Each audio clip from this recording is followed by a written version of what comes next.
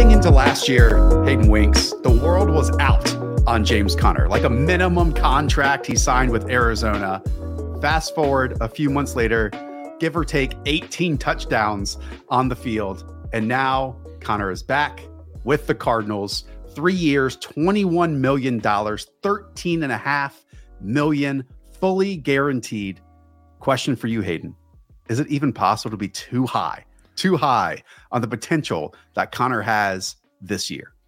I'm going to try to be too high on it, and it is getting ridiculous. I'm going to wait to where I have him ranked, but I just want to talk about, the money. Like, I think he's going to be the biggest winner of free agency, period. Like, we just stop making these videos. He's going to be the biggest riser. Previously, he was being drafted 93rd overall in fantasy. He was coming off a season where he was 20th overall and better in best ball points per game. Over the last 10 weeks of the season, when Chase Edmonds was missing some time, he was the RB2 overall. Now, you mentioned the touchdowns. He scored way more touchdowns than we should expect. He's probably going to regress. So I'm not expecting these like elite numbers. But Chase Edmonds out of the way. They have Eno Benjamin. They committed to him for multiple years. He got guaranteed money into the second year. He is their guy. He was a priority because they do not have that much money. It was Zach Ertz and James Conner as their priority players this free agency period. They got them both under. We should obviously be buying very, very heavily. Couple notes. They clearly chose James Conner over Chase Edmonds. The money was slightly larger. The guarantees go to the second season. There's 3 years instead of 2 years, at least on paper. And if we rewind back to like last year, we can kind of like understand why a little bit, because they opened the season together. We talked about it on the video we can go check out with Edmonds. He was the in between the 20s player. Like, he was the one that was hopefully creating big plays on drives that sustain. Then James Conner comes in and, inside the red zone, and I'll throw up these numbers right now, 41 attempts. He had carries inside the 20-yard line, resulting in 15 touchdowns, 28 carries inside the 10-yard line, resulting in 12 touchdowns. That was his role, like, for a long time. That gave him, 18 carries, 16 carries in some games. Then you fast forward, like you mentioned, to when Chase Edmonds departed the lineup, 21 carries to go along with 6 targets, 13 carries to go along with 9 targets. Like, this was his audition to becoming once again a feature back, a lead back, like he was during his time with the Pittsburgh Steelers. And as you outlined, he aced it. And there's a reason why, with so little money that the Cardinals had this offseason, with so many needs, especially surrounding Kyler with more talent, they prioritize on day one bringing James Conner back. Just looking back at that stretch after Chase Edmonds left, these are his expected half PPR point, which is what my model says, how many points the average player in an average offense would score based off of how many times he touches the ball. 20.5, 9.1, 23.1, 17.6, 21.6. He's going to have RB1 usage. Remember when we were drafting Kenyon Drake as a top 15 player? Like, are we not going to be doing the same exact thing here? Obviously, every single running back, including James Conner, has injury risk. He's definitely going to be a boom bust pick. But like, where do you think he should be drafted? I'm going to throw out a couple names before I debut my rankings. Okay. Would you rather have James Conner or David Montgomery?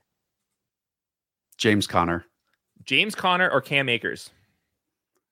Man, that one is so tough. If it's the Cam Akers that we saw in the playoffs, who looked like a step and a half slow, wasn't as explosive as before, then James Conner. But I will probably lean in that regard, Hayden, because of the offense and the belief in it. Cam Akers. So we are in the right area. I have James Conner ranked 23rd overall, right next to Saquon Barkley, right next to Cam Akers, Antonio Gibson, right ahead of David Montgomery, that type of range. Kind of like that boom bust RB2. I think that he has some room for upside. Obviously, there's some downside risk, but this offense plays so fast. As long as Kyler Murray doesn't freak out with the contract and plays for the Oakland A's, I think that we should be set with what the offense is going to be bringing. And I think that he can handle a 3-down workload, even if that's 12 games of this 3-down workload. But those are going to be some sweet games. So I think I'm going to take on some of the risk. I'm very curious to see where he settles in. I can see it all the way up to like 14th overall, where we were drafting Kenyon Drake a couple years ago, because that's where he finished and played like at stretches last year. Or I can see the haters tripling down against James Conner as they did last year and as they did this offseason, ranking him 93rd overall, and everyone's going to be out on him. He's still young enough. He's in his prime. They gave him the money. The offense is good. I'm going to be buying. Yep. Once again, great call by you heading into last year. And I do want to rewind, because I think a lot of people are saying, well, you're buying him at his peak of what he showed last year.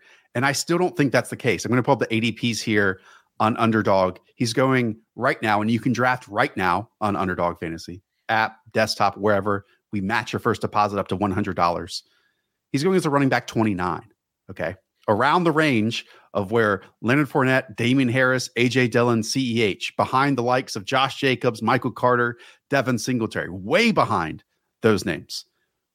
That is still a discount compared to the running back 7 overall and fantasy points per game last year, when you also need to consider in many of those games, he was splitting the backfield. I understand from a storyline perspective if you had concerns about James Conner heading into 2021, but we have wiped away a back that was going to get 40 to 50% of a lot of that volume. I don't think that the Cardinals now go back to, oh, we have a running back 1 and we have a running back 2 and they keep the same roles that they did. To me, if James Conner lasts and he is healthy, then he is going to have a bigger workload than he had last season to go along with, again, maintaining that inside the 20, inside the 10. Will that efficiency probably go away a little bit? Yes, 100%. But is the role still going to be there? Definitely.